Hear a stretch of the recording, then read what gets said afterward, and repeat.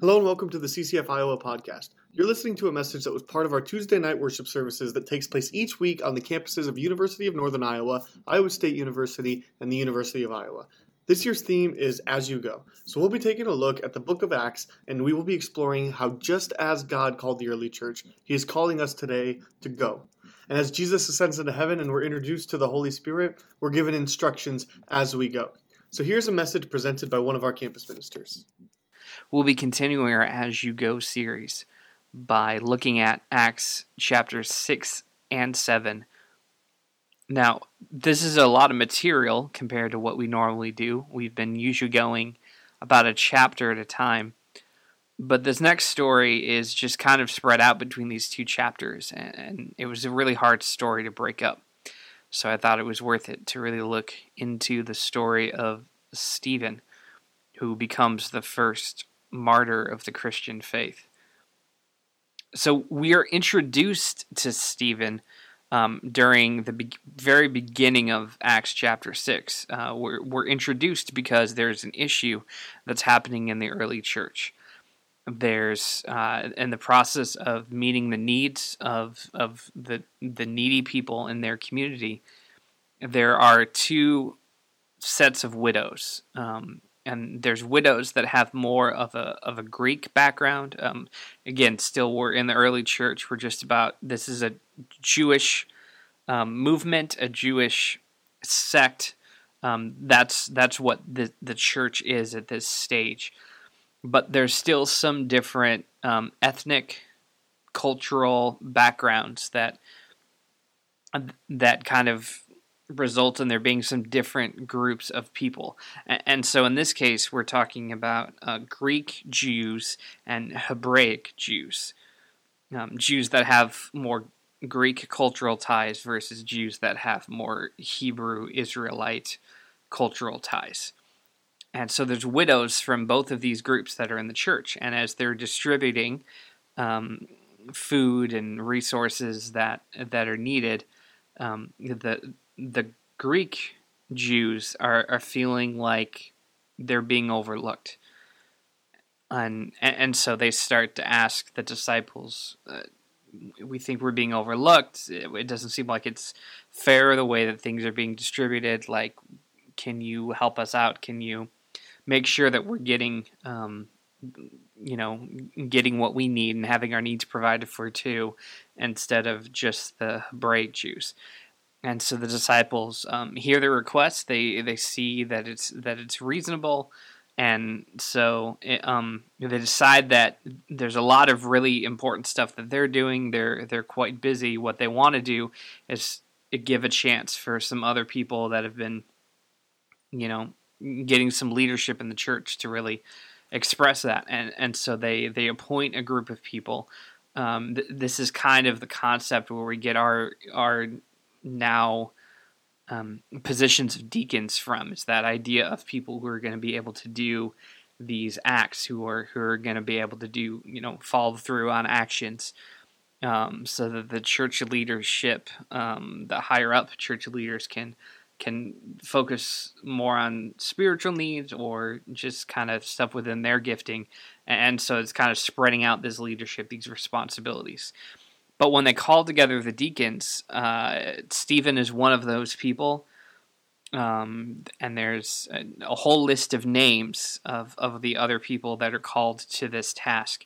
And the thing about that list of names is just about every single one of those names comes from Greek. They're Greek-sounding names. And so just the really neat thing I think that happens here, which is kind of a separate lesson from the Stephen story, but it's how we get introduced to Stephen, is the disciples see that one group is being overlooked, and they say, well, we're going to call up people from that group to make sure that group is well represented. And so they're able to see the overlooked people and see their needs and see who they are and call out people from that group in order to help them. And I think that's a really cool way of addressing an issue, of solving a problem that helps people to be seen and helps people to be represented well. So just a neat thing that happens there with the disciples, that we could probably file away and use a lot more when we're choosing our leadership. That we need to be mindful of representation, and that we need diversity in leadership, and those kind of things that are happening there just with this little kind of bit story. But that's the story that actually introduces us to Stephen, and it talks about how he's someone who's full of the Holy Spirit, and is well respected, and so you get a lot of high character type words to describe who Stephen is. And then in chapter 6, it then further just kind of talks about how Stephen has been preaching and sharing the word of God, but then he's called before the Sanhedrin, because there's this persecution that's been rising up, and every time the disciples have been doing really good things, it's been countered with there's persecution happening. They respond to that persecution by still continuing to do the really good things, which then brings about more persecution, or a different kind of persecution. And a lot of this persecution that's been happening so far has largely been at the hands of the Sanhedrin. And now, earlier in the podcast, I had talked about kind of who the Sanhedrin was. It's this council that is both Pharisees and Sadducees. It's kind of the religious leaders and the people who were deciding what exactly how you should interpret the scriptures and the commandments, and how you should follow the laws. And those are the kind of things that they're judging. But they're also, if you think that there's been an error, or someone's been, blaspheming or violating commands in some way, something that needs to be addressed by a religious council, they're the ones that hear this. So they've got kind of this authority, some judicial authority, and they hear these arguments. And so they call in Stephen because they hear that he's been preaching the name of Jesus, and they're really trying to put down any mentions of the name of Jesus. And other times, the disciples themselves, they've called them before it, but everybody kind of knows the disciples, and they're doing like all these cool miracles and that kind of stuff, and talks about how the people really care about the disciples, and so they're not willing to like out and out attack them or put them in prison for a long time, or even try to have them executed for what they're doing. So it's interesting that here they kind of say, well, we're going to find this lesser guy that's still pretty big, pretty openly talking about Jesus, and we'll figure out a way to punish him, and maybe we can get away with that because most of the people don't really know who this guy is as much as a Peter or James or a John or one of the other disciples. They haven't necessarily heard of this Stephen guy, even though he's starting to get some respect, so maybe we can stop him before he gets going. So they call him in to be questioned, and they're looking for a way to entrap him. They're looking for him to say something wrong, and they say, we've heard you've been blaspheming Moses, because that's something we can actually put him on trial for, as opposed to just saying, we heard you use the name of Jesus, and we don't like that. So then Stephen's allowed to give his defense, and that's what chapter 7 is. He gives his defense, but he does a really interesting thing, because instead of just saying, well, no, that's not what I was doing, what I was actually saying was this, or I think you guys misheard me, he just starts going through the history of Israel from Abraham to Isaac to Jacob. Mentions Joseph, and then brings up Moses, which is the one he was mostly charged for blaspheming. And throughout all that, he paints the picture of how these people were, that like Jesus is following in their footsteps, and they were looking forward to what Jesus was going to do, and that Jesus then fulfills the law and fulfills all the things that these great heroes in Scripture were carrying forward, and that how Jesus is like the fulfillment and completion of so many of those things. And he quotes prophecy, and he goes to Amos, and he quotes that, and then he quotes Isaiah, and so he's saying all of these things, and there's this really long, like 50 verses in chapter 7 where Stephen is not interrupted one time. But then at the very end of his speech, he really angers the Sanhedrin. And so that's the text that I wanted to focus on today. And so we're going to start looking at Acts 7, 51 through, well, what ends up being chapter 8, verse 1. So we're going to just kind of finish off the chapter. Okay, so this is Stephen talking to the Sanhedrin. And I think it's worth mentioning that sometimes we put the early church like against Jews, and then because if you isolate some of the things that are said by members of the early church, they can sound really against like all Jewish people.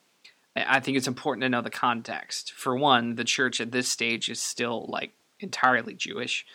So they're not speaking against all Jews because they're not speaking against themselves. But what he is speaking against here is the Sanhedrin specifically. And so when he accuses them and talks about how they executed Jesus, he's kind of being very literal about it, because the Sanhedrin is the one that had put Jesus on trial and found him guilty and handed him over to the Romans to be executed. And so I feel like Stephen bringing this up against the Sanhedrin here is accurate. And so, again, it's important to remember the context and who's actually being talked to here. So Stephen, when addressing the Sanhedrin, ends his argument by saying, "You stiff-necked people, your hearts and ears are still uncircumcised. You are just like your ancestors. You always resist the Holy Spirit. Was there ever a prophet your ancestors did not persecute? They even killed those who predicted the coming of the righteous one. And now you have betrayed and murdered him. You who have received the law that was given through angels but have not obeyed it." And so he kind of lays down, instead of them talking about his charges and those kind of things, he turns it around and he lays down charges on them. And the main charge, like, he mentions the fact that they killed Jesus, but I don't even feel like that's the thing that he's trying to make them analyze and think about. It's really in verse 53 there. You who have received the law that was given through angels but have not obeyed it. I think that's his harshest charge here, is he's telling these religious leaders, these arbiters of the law, that they're not obeying the law, that they're missing the point of the law, and that they took the person who was pointing them to the correct fulfillment, to the correct point, to how you're supposed to follow and walk out the law, that they took that person and just had them executed because they didn't like to face the fact that they were not obeying the law. I feel like that's kind of Stephen's accusation here against the Sanhedrin. And this is the part that the Sanhedrin just can't tolerate. I mean, saying your hearts and ears are still uncircumcised, like, that's kind of an offensive statement there. He brings up the fact that there's all of these prophets that they have throughout Scripture that were persecuted and killed by their own people because they didn't want to hear the message that they had. And so he's saying, Jesus is right in line with all your prophets. You killed him too because you weren't willing to listen to the message that he had. So it says then, when in 54, when the members of Sanhedrin heard this, they were furious and gnashed their teeth at him. But Stephen, full of the Holy Spirit, looked up to heaven and saw the glory of God and Jesus standing at the right hand of God. "Look," he said, "I see heaven open and the Son of Man standing at the right hand of God." That vision there from Stephen is dramatic. It's got this confirmation of his faith. So he's had the boldness to share all of these things before the Sanhedrin, before a council that could rule some pretty horrible things about him, that could have him tortured, that could have him imprisoned, that could even end up leading to his death. He has this vision of Jesus standing at the right hand of God, confirming the things that he's put his faith in. He sees God revealing to him, "You're doing well." And the thing about it too is other times when we have a vision of the throne room in heaven, or it's talked about kind of where Jesus is ascending to, has ascended to. It talks about Jesus sitting at the right hand of God. And yet here, he's pictured by Stephen as standing. And this is one of those things that is true in their culture, it's true in our culture. That standing in someone's presence is showing a certain amount of reverence and honor towards that person. When a judge comes into a courtroom, we all stand up. When we've witnessed a really good performance, at the end of it, we give a standing ovation. Jesus here is not sitting at the right hand of God, but he is standing. And I think that aspect of the vision is the acknowledgement of, Stephen, you are pouring yourself out for me. You're sacrificing yourself for my name. I'm honored by you. I have a tremendous amount of respect for you. I'm blown away that you would do these things in my name. And so Jesus chooses to stand before Stephen, the first martyr for the Christian faith. At the end of the story, it says, at this, the Sanhedrin covered their ears, and yelling at the top of their voices, they all rushed at him. They dragged him out of the city, and they began to stone him. Meanwhile, the witnesses laid their coats at the feet of a young man named Saul.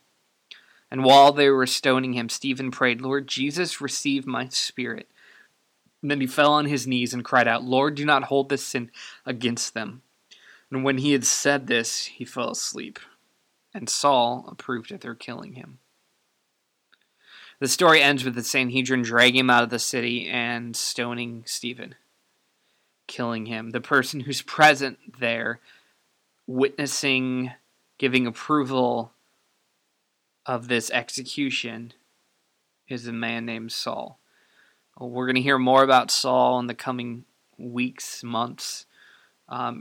Practically the last half of Acts, the rest of Acts, is mostly about this guy Saul and how he becomes Paul and then what he does as God's missionary, Paul.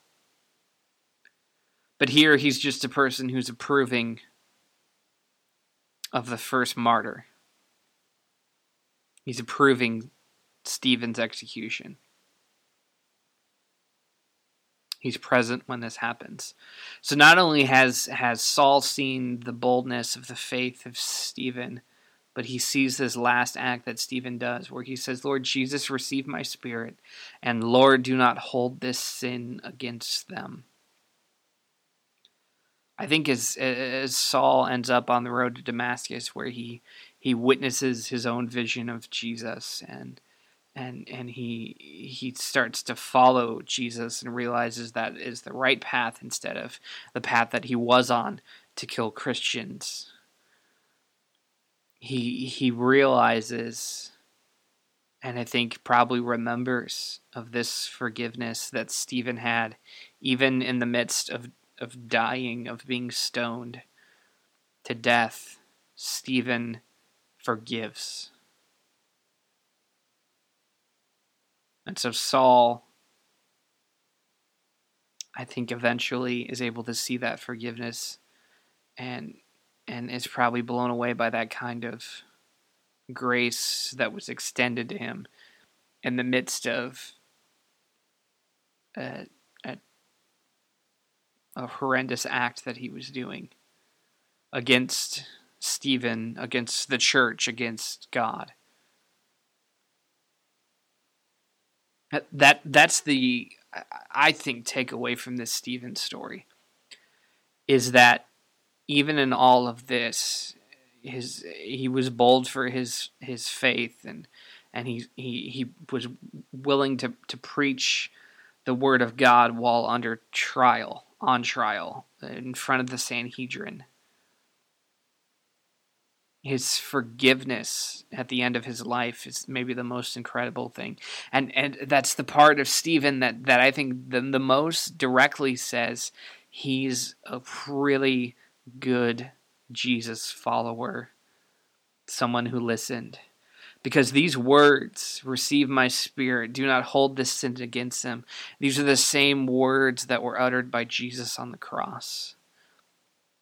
Stephen knows that even in the midst of death, you just cry out to God. But not only cry out to him to receive your spirit, but cry out to him to seek the forgiveness of those who are persecuting you, of those who are executing you. And so that's the kind of forgiveness I want us to be living out. I want us to be people who are bold, who speak for Jesus, even in the midst of the toughest circumstances. I want us to be people of faith who trust that God is there to receive our spirits, that God is honored by our sacrifice, but also to be people who forgive the worst kind of offenses, the worst types of persecution that we could face. He forgives. And that's one of the things that marks a lot of the people who die for their faith in the first century in the early church. It's people who were facing just horrendous circumstances, and instead of standing up for their rights or trying to say, you can't do this against me because I'm a Roman citizen and I've got these rights, or because I'm this kind of person, or just I'm a person who deserves freedom and better treatment than this. They're willing to say, I know you're persecuting me because of what I believe. I'm not going to step away from that belief. I'm not going to stand down from that. But also, I forgive you for the choices that you're making. I know that God loves you just like he loves me. And he doesn't see you as a murderer, as someone who's executing Christians. God sees you as his child. And so I want God to forgive you like he's forgiven me for all of my sins. I want God to forgive you for this act as well. And they intercede on behalf of their persecutors. They seek God's forgiveness for those who are literally killing them. I think this is what it means to follow Christ, to be like Jesus. Because those are the kind of things that he said while he was even on the cross. It's the kind of things that Stephen said while he was being stoned. It's the kind of things that we should be able to see in all circumstances.